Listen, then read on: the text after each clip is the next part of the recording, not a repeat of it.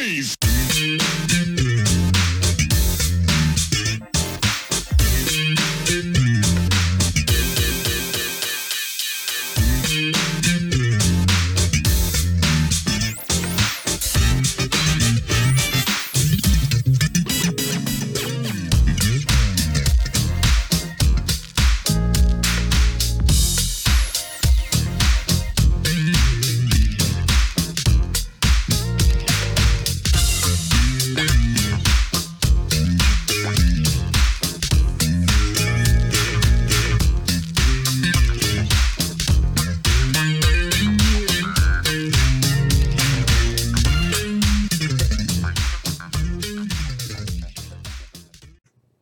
Hello and welcome to another edition of Truth and Rhythm.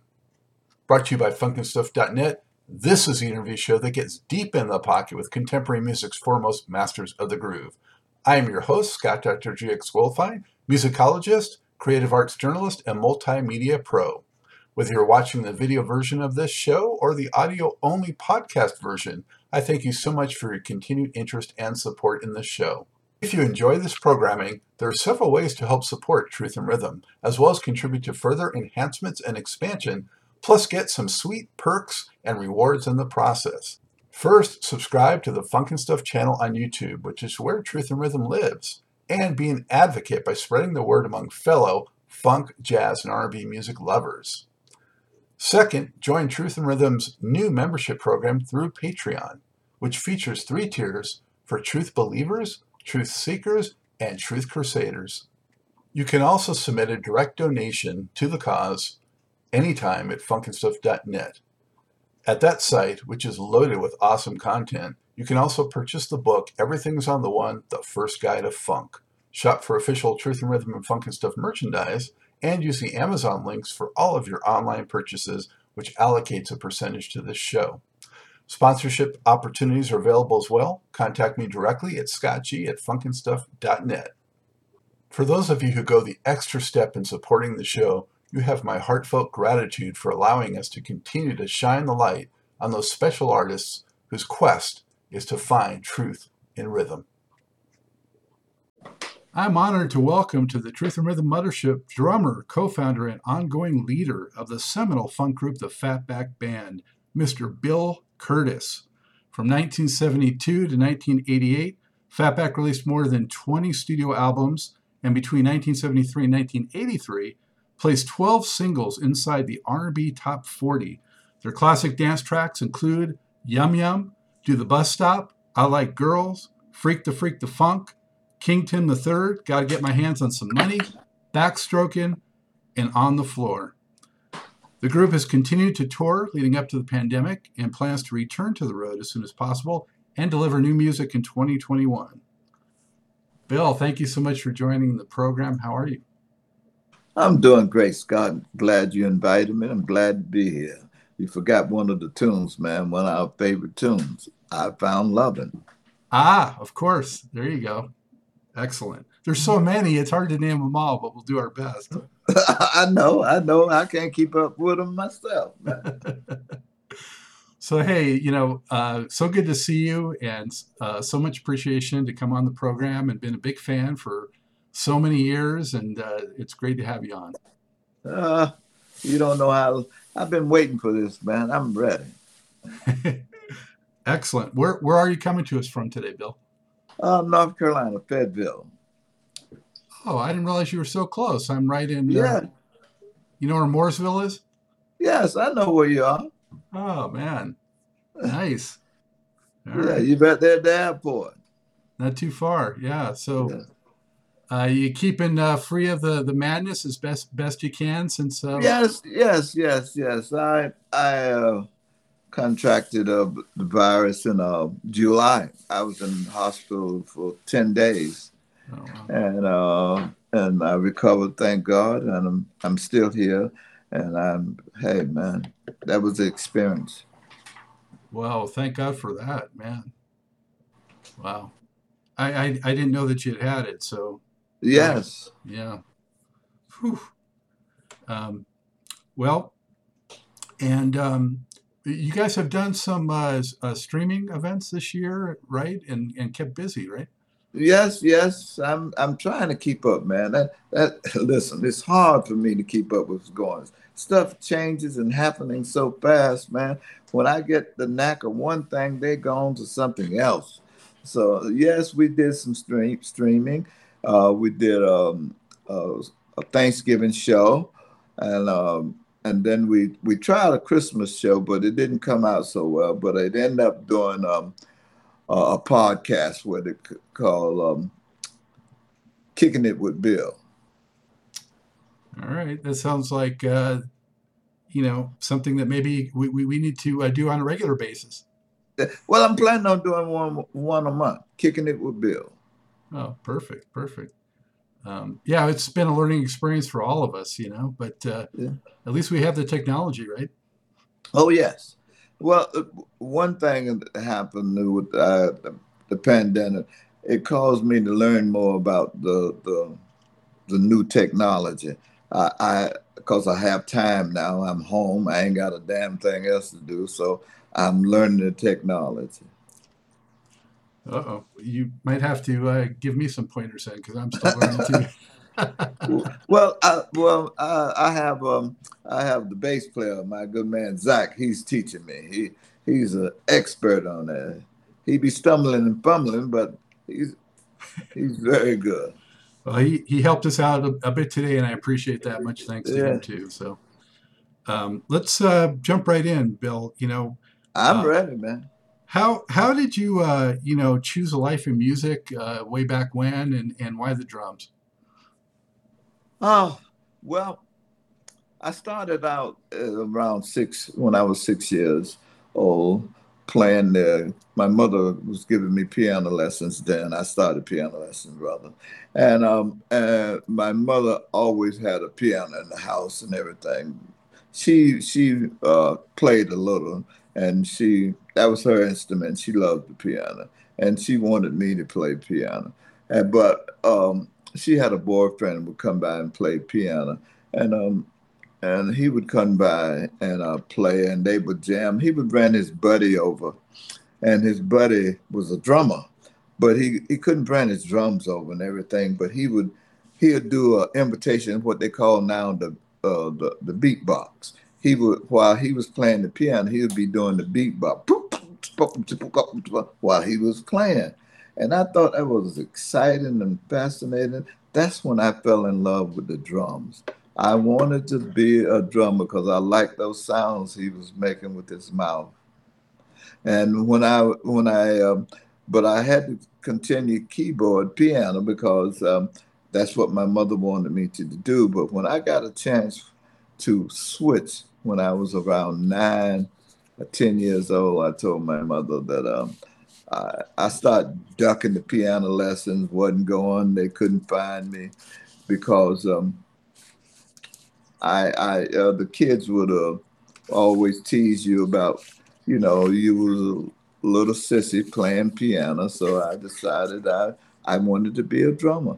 So when I went to high school, I got in the band and I started playing drums.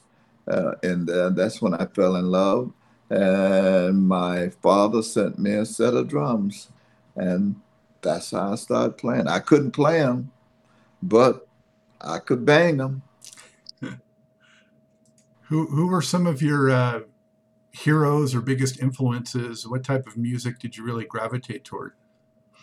Uh, Back in the days, R&B. R&B was the music back in the days. What R&B and blues, that's what we did. And I'm a big Louis Jordan fan. I'm a big uh, I was a big band. Buddy Johnson, Lionel Hampton.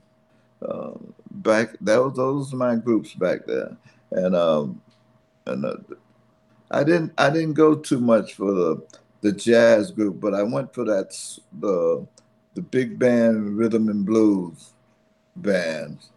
And my favorite drummer back there was a drummer they called Foots. He played with Buddy Johnson, and I would whenever Buddy Johnson would come through town, I would sneak out and try to see him, and I would stand by the bandstand and watch Foots. And it happened when I went to New York. I met him. And did you grow up? You grew up in New York, right? No, I grew up in Fayetteville. Oh, I really? went to school here, graduated high school here. I moved to New York in 1950. Okay. But your musical roots are New York.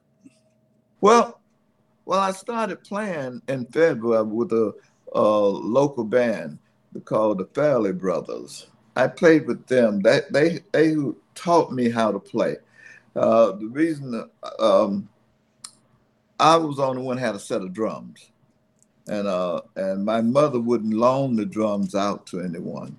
You know, they would come by and say, "Could we borrow the drums?" She said, "No. If you want the drums, you have to take my son." And so, but they were saying, "Well, he can't play." Well, you can't get the drums. And so they were stuck with me. But what they did was they would take me out there and let me try on the first tune. Then they said, "Do you mind letting this drummer sit in a little bit?" And he ended up playing the whole show. Then they'll let me play the last tune just so they could say they did let me play.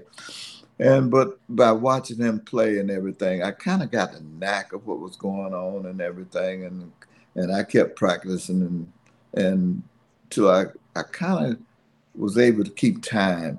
And then, but happened was that drummer got him a job on the road with a band, and he left there, but so they didn't have nobody else but me. So now they got to teach me and give me time. So that's what happened. I stayed with them. They taught me how to play, and about 6 or 7 months with them, I was playing drums. And then when I went in the military, I still played drums. I played drums all through my Army career. Did you get deployed in your service or what? I was in special service. Yeah, I was in a combo. Uh, uh, I was in special service in Stuttgart, and we toured from Berlin to Tripoli, and everywhere there was a American troops, that's where we performed. We would put variety shows together, and they would take them out, and that's what I did. And I also went to bandman school. I had a bandsman MOS, and uh, my life in the military was playing music. Hmm. Sounds a bit like Maceo Parker. Yes. Yeah. So what? I understand you did some session work before Fatback actually got going. What was your first in the studio experience? Oh, I'm trying to think. The first one I went in the studio was with. I first started out doing demos, like playing demos sessions, and then people would come down, to the all the musicians would hang out to a bar downtown on 52nd Street. And when the studios up there would need to do a demo, they'd come down there and get the musician. They need a drummer, they need something. But that's what I started out as a demo drummer. And so, some of the demos that I made was I remember the guy, what was his name? The one that played the organ grinder. He was an organ player. I can't think of his name right now on Atlantic Records.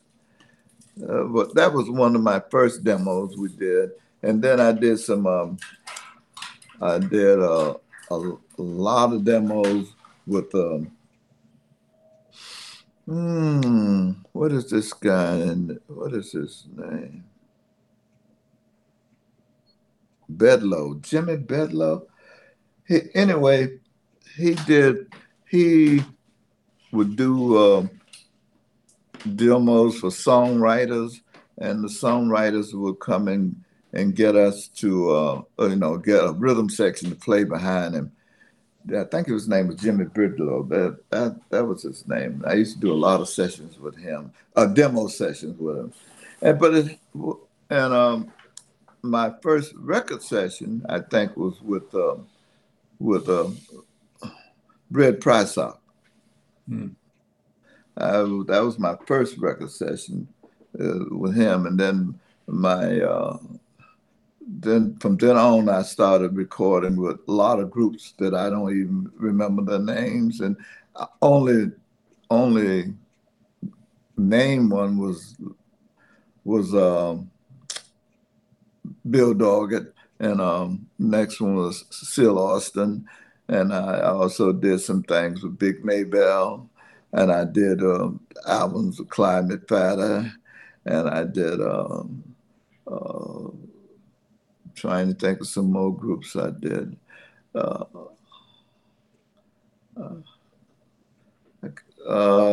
Did a lot of local bands around Federal. I also recorded with a local band, Ron Allison. He made some records. And then I did some things with Paul Williams. And then I did some things with Bobby Robertson. Bobby used to have a record store, and he would hire a studio for about 6 or 7 hours, and he would take a group of people downtown. He might take 5 artists and record that night. He'd just record artists. And I played on those sessions, on a lot of his sessions like that. So you were pretty seasoned by the time, you started thinking about doing Fatback. And what made you decide that you wanted to kind of do more of your own thing? Oh, well, what caused me to do my own thing was when they blackballed me from sessions. They blackballed me from downtown from doing sessions, and because I was I showed up on the session without my drums, and I was late coming in, and so if a new drummer's coming in town, taking work away from all the old seasoned drummers, first thing they do is going to tell contractors, don't have Bill. He can't make time. So the word got out about that session. So the contractors quit calling me. So they kind of blackballed me. So I started producing myself. I started producing. I started my own label. I started producing a couple of acts and doing stuff like that. And then I organized my band. And when I organized the band, I was doing cabarets and dances around New York and stuff. But very busy. I was very busy. But then the band asked me, he said, Bill, since you're out there producing those other acts that I had on my label was The Puzzles, Mary Davis, Jerry and Paul, and a couple of more acts. I can't call the names right now, singers. He said, why don't you do a session with your band? You got one of the hottest bands around town. Why don't you record them?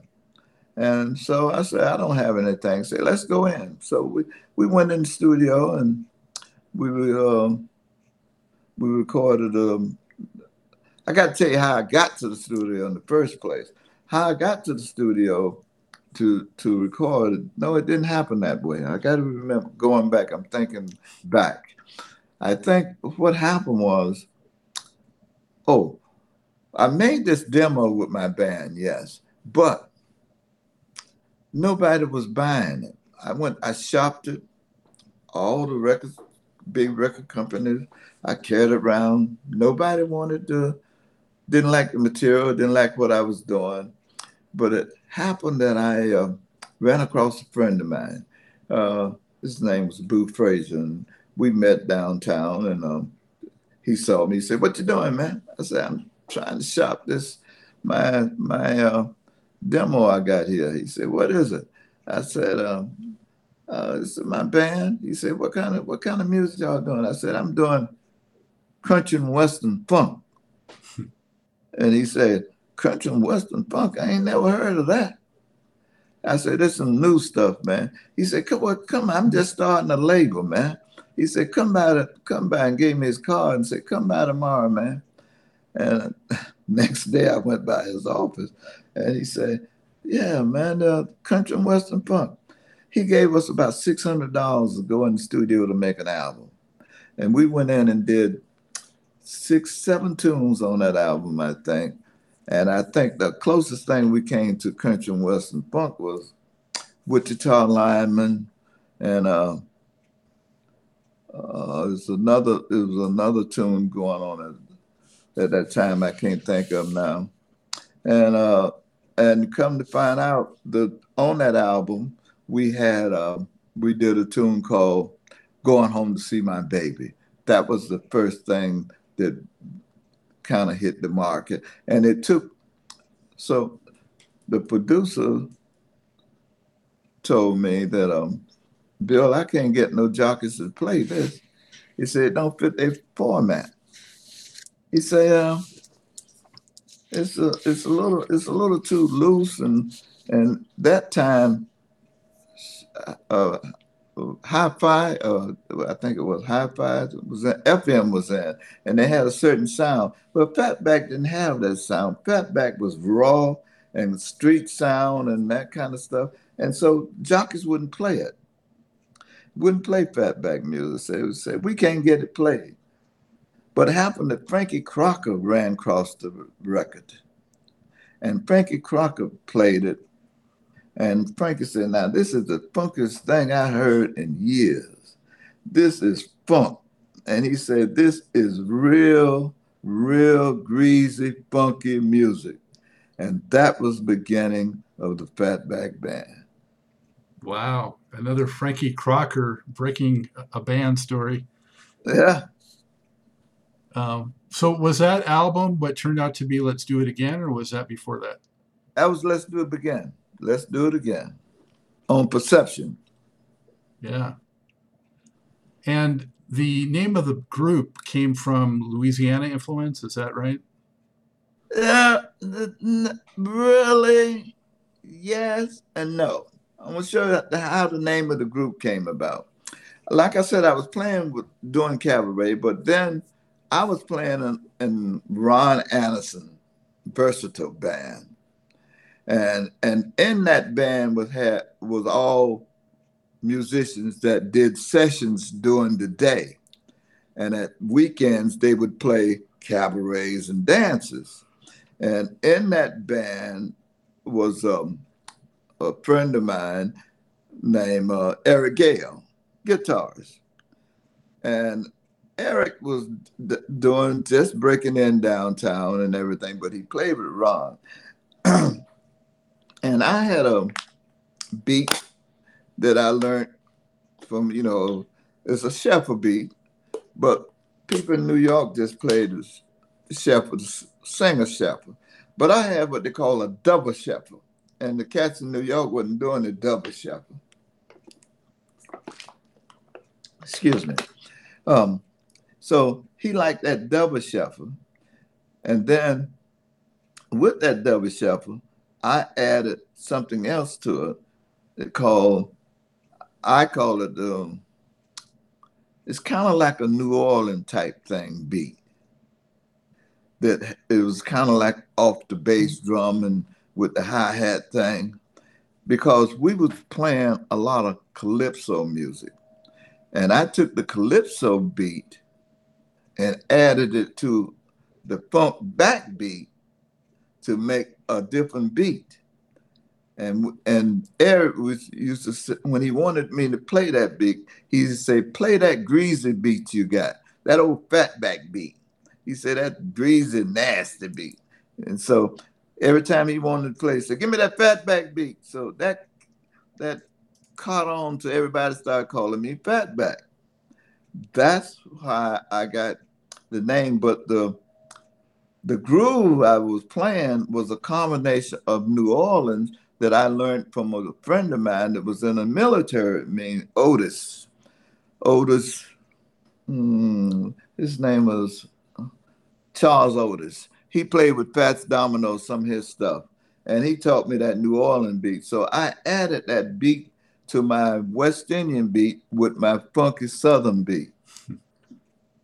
That's how it came out to be Fatback. The Fatback Stew. Yeah. Yeah, a little bit of like Ziggy of the Meters, a little bit of Clyde Stubblefield, and a little bit of Yeah, Bill Curtis's own special sauce with that.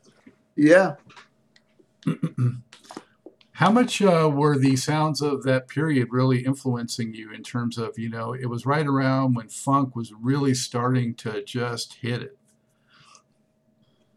Well, what happened with that sound on there? I was playing, the regular backbeat because I played with Paul Williams for quite a while. And Paul and Bill Doggett taught me, all I was doing was playing the backbeat. And I got tired of the backbeat.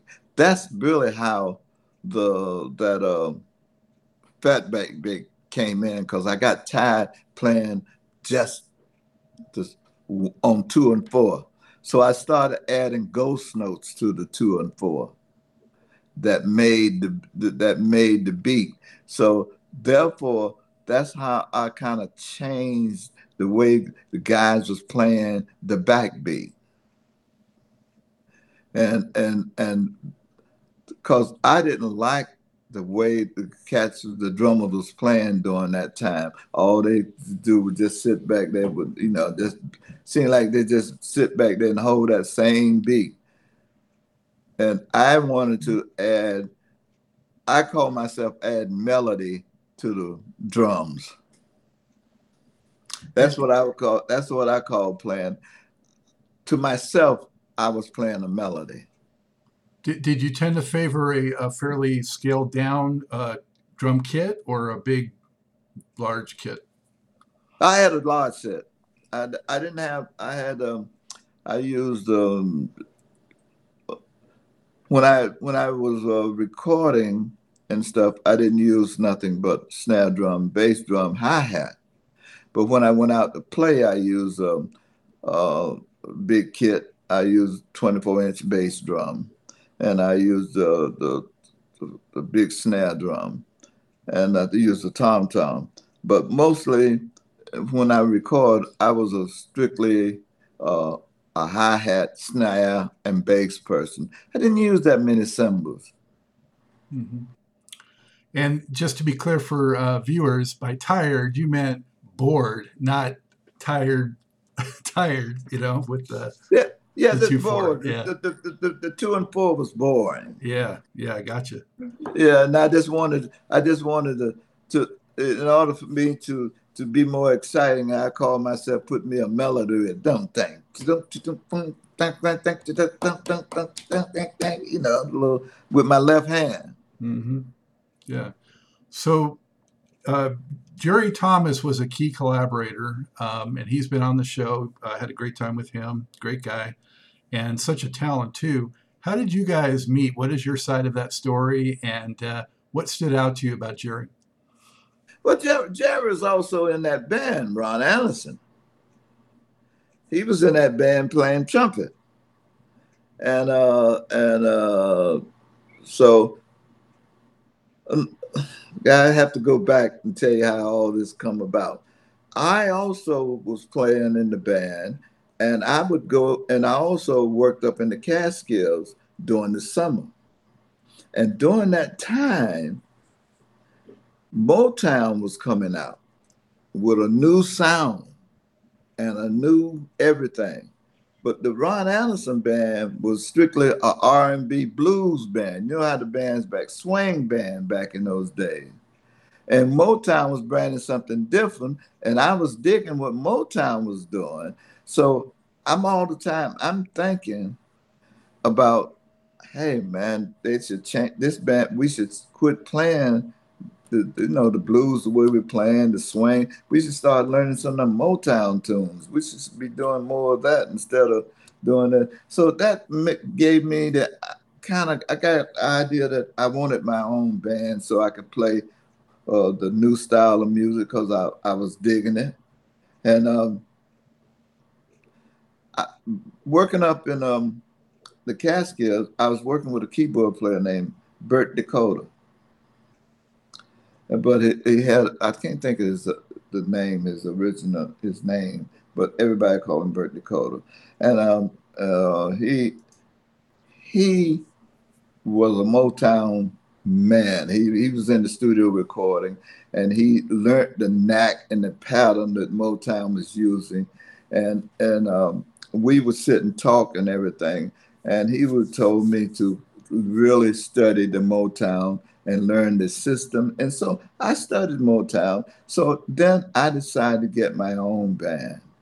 And then when I got me 3 or 4 pieces together, and I asked Jerry, I said, Jerry, I said, I'm thinking about getting my own group. And he said, okay, okay. I said, I don't know when, but you think you'd be, you want to join us? He said, let me know, let me know. Okay. But in the meantime, Jerry goes over with and started playing with Jimmy Castor. And then I went out and got my group together with a friend of mine called Warren Daniels. And Warren Daniels and I had a group together, and we would play dances. When Warren had a dance, I go play with his band. And if I had a gig or something, he would come play with my band. And then our book got kind of heavy, and we started bumping heads that I was getting too many gigs and he was getting too many gigs. So I had to get my group myself. So I had to figure out how to get a group. And Warren told me about a guitar player over in Holland. And he told me to go there and visit him. And he gave me his number, and it turned out to be Johnny King. Johnny King, I went over and spoke with Johnny King. I told him, I'm trying to get a group together, and I don't, and he said, okay, I'll join you. He said, do you have a bass player? I said, no, I don't have. He said, I got a bass player, my bass player. So that was started with Johnny King and Johnny Flippin and Bill Curtis on drums with a conga. That was our first, uh, I can't think of the Wolford. Wolford was a conga player. And we played dances, and we even played down the Madison Square Garden with just guitar, bass, drums, and conga in Madison Square Garden. Wow. But and headlining of the show was what was his name? Right On. That was his thing. He would say, "Oh, can't think of his name right now." Big guy. Anyway, but we played in Madison Square Garden. So Barry White? Barry White was headlining. Yeah, Barry was headlining. We played on that. I don't know how we got on there, but we was on that.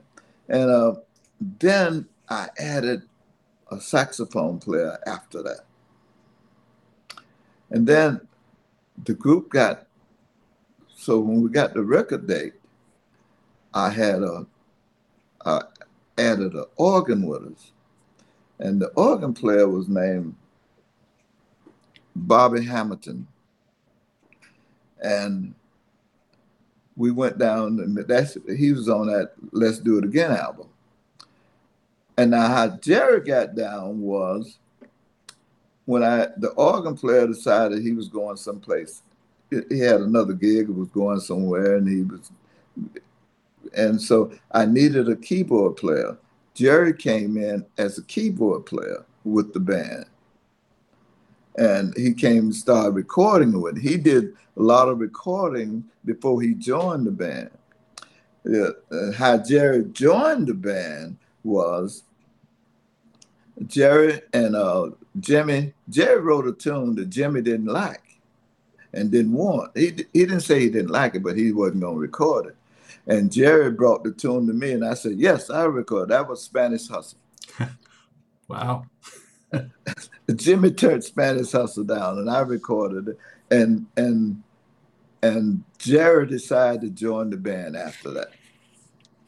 And we've been together collaborating for the last 35, 40 years almost. We've been together over about 40 years. Wow. Thank you for that history, Bill. That was really interesting. What is it about Jerry though? His arranging skills, or what is it that he has Yes. that? Oh, yes. Well, Jerry's the only one could interpret what I was trying to do. That was the best thing about it. Jerry studied me. I the way I do tunes and stuff, I have to sing it to you. And and when I sing songs and stuff like that, Jerry could pick out the melody, what I'm singing, what I'm doing, and make arrangement out of it. And in the meantime, I'd probably be singing out of tune, didn't have the right key, but Jerry could cipher all that stuff and put arrangement around it as crazy as I was doing it. But he could take that crazy stuff that I was doing and turning it into a musical composition. And that's what happened. He all that stuff like Special Girls, uh, Backstroke, all this stuff that I was doing. Jerry turned it into a musical composition, and he was a great arrangement. Oh man, he wrote like you can hear the parts on tunes like Nick Neusa, Spanish Hustle, his arrangement, and I think we have some all the tunes after all the Perception tunes. Jerry did all the arrangements on. I've come to learn, Bill, that at that time when those bands were so great during the '70s, so many of the groups really relied on their keyboard players to kind of Yeah, be the formally trained people that could really do the arranging and bring it all together and take what the band leaders were thinking or wanted to do and really bring it yeah, to life. yes, and that's what Jerry could do great. Jerry did his best arrangements on the subway on the way to the gig. On his way to a session, that's when he would do his best arrangements. Wow. Was it awkward at all sharing him with another group? How did you navigate that? No, we we didn't really go that far. Jerry made a decision to leave Jimmy and join Fatback after Spanish Hustle. Okay, so there was only a year or two of crossover. Yeah, yeah, yeah, something like that. Hmm. And Street Dance was the first real success for Fatback in terms of singles success, right? So how did that start to change the group and your vision for it? Uh, I I don't really remember that much the street dance. The one that changed the vision of Fatback was Going Home to See My Baby because that was the first house song. And street dance was the first street type music. And it was a type of song that high school bands would play. That's how it really got popular through high school bands and and street and local bands because it was so you know very it wasn't complicated. It was just right there and right on the funk and right in your face. But Going Home to See My Baby was a different style, and my style. I tell people that we was like 10 to 15 years in front of ourselves. My style is the style of music that you're hearing now. My style back there when street dance and Going Home to See My Baby, that was my style. Now they call it beat music because it's nothing but a beat and the drums and the bass. And that's all you hear on Fatback music. The instrumentals, like when I have horns coming on the session, they would say, "I don't know why Bill Highness, you don't ever hear him on the recording." You know, because when he mixing, he gonna mix them all out. All you're gonna hear is drums. Drum- drums It and starts and ends bass. with the drums for sure. Yeah. He said, all you're going to hear is bass and drum. Well, that was my concept. I I don't know how I came up with that concept. It's just maybe it could be the first engineer we had at Blue Rock, Eddie Eddie Cardigan, I think his name was. It could be because whenever we got ready to mix that first song, Eddie said, Bill, let's don't mix this. Let's leave it like it is. And just let's tweak a few little things and leave it raw and raggedy and funky like it is because that's a sound in itself. And that's what we did. And that's been my pattern for the last 40 or 50 years. Yeah, well, and it rendered so many hits and it stood the test of time. So Yeah. obviously you were on to something. I didn't know it though. There's much more to this great Truth and Rhythm interview. Just continue on to the next part of the episode. Also, be sure to subscribe to this channel. If you've already done so, please share it with friends. And become a member by joining Truth and Rhythm on Patreon or consider donating at funkinstuff.net. Thank you very much.